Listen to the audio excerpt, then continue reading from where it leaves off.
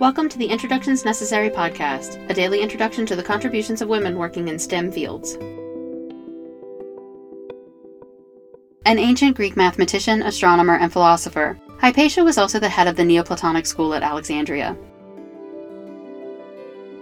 Born sometime in the 4th century, she was the daughter of a mathematician and was educated in Athens. She was one of the first women to study math and astronomy, and she taught students in Alexandria about the works of Plato and Aristotle. Accounts from the time describe her as a charismatic teacher who brought a scientific emphasis to her teaching of philosophy. She taught her students about the construction of tools like the hydrometer and the astrolabe, and perhaps improved upon their design. Like many female scholars and philosophers of her time, there is disagreement about Hypatia's contributions and writings.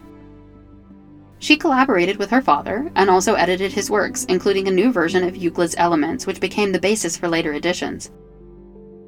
She also wrote a commentary on the Conics of Apollonius, her version helping to explain the concepts of hyperbolas, parabolas, and ellipses in a way that survived for centuries. Sources record that she was respected by both pagans and Christians alike, having students from both faiths. Nevertheless, in 415, Hypatia was murdered by a Christian mob, acting in retaliation for her involvement in a long-standing conflict between the governor of Alexandria and the city's bishop. Some historians believe that her death marked the end of the classical age in Alexandria and the rise of anti-intellectualism. Her murder and its long-term effects have captured the attention of many, leading to numerous artistic expressions of her life and influencing creative works such as photography, poetry, and plays. The story of her death was featured in an episode of Carl Sagan's Cosmos, A Personal Voyage, and she was portrayed in an episode of The Good Place in 2020. Hypatia's life and death continues to influence the world, and her work has been expanded by generations of thinkers and scientists.